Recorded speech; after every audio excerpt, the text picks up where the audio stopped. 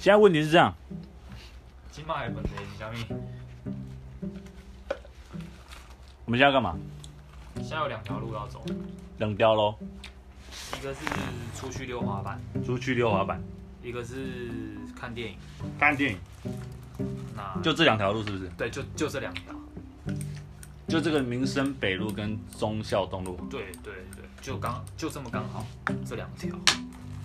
好，那节目一开始呢，我们介绍一下我们的唯一一位来宾，黄少鲁先生。你好，大家又是我。上一集我们讲到如何放松，那今天我们现在就是要来放松。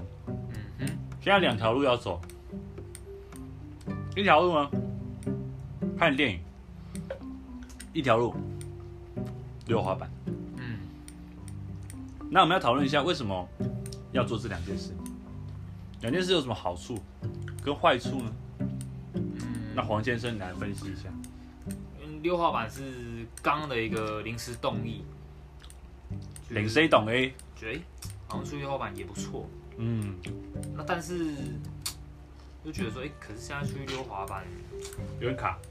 对，不知道溜到几点，不知道会不会很热。虽然溜滑板是蛮爽的，也是一种运动。但是就是要考虑到有点远。姻缘。有点远。有点远啊。对，那再来就是看电影。看电影的话就是怎么讲呢？就是也是一个活动，一个节目，娱乐节目。那我们看电影就是可以去感受电影里面那些角色所经历的情节。就是一个蛮有趣的过程啊。脚筋啊。对，可以看说，这部电影到底是想告诉我们什么东西呢？对，就是我就觉得说，就是2个选的都不错啦，那就是不要一直卡在那边。刚刚太卡了。你说不要一直卡在台北吗？卡在那个地毯上，因为刚就是太放松了。太放松也不好，太放松就直接睡着了。了解啊。所以你觉得太放松不好？也不是说太放松不好，就是我们还没有到睡觉的时间嘛。了解。所以是希望我们夜猫族半夜出任务，是不是？对。夜猫族半夜要查单模呀。查单模啊。了解了。我觉得不错啊。年轻人有自己的想法。有想法是好事啊。有想法是好，那您要做出选择了吗？你是说这两条路我要来选择一下？对。我不是比较想要选择摩铁路啦。哇，你自己开创出一条路没有错。得3条路啊。摩铁路，我跟你去开摩铁路吗？这样有点紧那不选择。这条路不通了。这条扑通。我是觉得一颗心扑通的狂跳。把那些烦恼全忘掉，再也不想，再也不要委屈自己一秒而已哦。1秒，委屈自己1秒都不行啊！你人生只活一次啊，要活得快乐。差不多0.5秒就可以。所以那您的选择是？我觉得先怎样？先这样讲好了。你讲，我听你讲。看电影是不错，但是躺在那边也很想睡觉。因为如果你没有全心全意看着电影，那场上惨啊！你是不是很容易就被自己的睡魔控制了？睡虫？那你就专心看就好了。转身看。可是你现在是呈现一个很放松的姿势，你可能就躺着，躺在沙发上。应该说，我们不要看那种比较沉的电影，买垮成片啊。对。那你觉得什么电影好看？我觉得大河恋还不错。大河恋啊，钓鱼那个大河恋。对，你有看过吗？没有啊。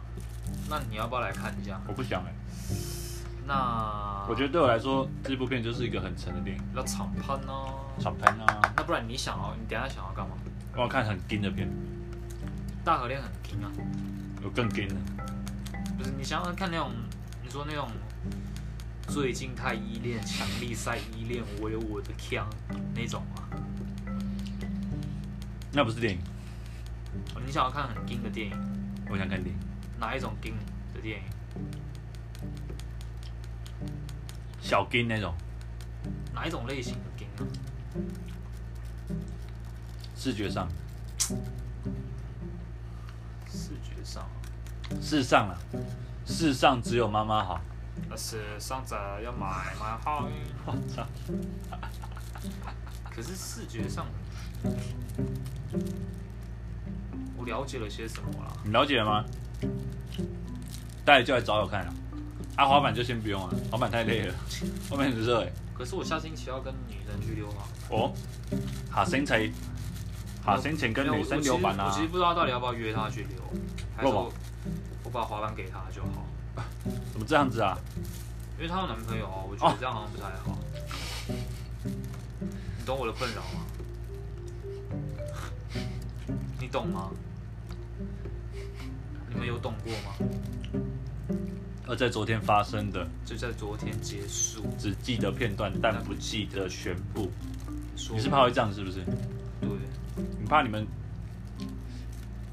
在昨天发生的事情，就在昨天结束。你想要在昨天结束，然后又想要记得那个片段，但不要记得全部。我想让他记得我。你是他的片段是不是？我希望我不只是他的片段，还是你是个骗子？我希望我是他的全部。哦，这样会太沉重吗？还好，还好。用油条，你知道油条吗？小油哦，豆浆油条。豆浆离不开油条，让我爱你。不好意思，版权问题。爱情就是要，sorry， 不好意思，不好意思啊。那你唱的太像原唱了，怕被人家误会。所以我们等一下是要看单音啊，来看单音啊。看电影不错啊，分享给大家，蛮轻松的，蛮愉快啊，有时候蛮迷幻的。大家有没有了解？你有了解吗？你有知悉吗，少鲁？我有知啊。那今天节目就到这边，希望大家可以找到就是可以放松的方式啊，自己最放松的方式，可以吗？可以啊。某满台啊，那我们下一集再见。下一集再见啊。下一集再见啊。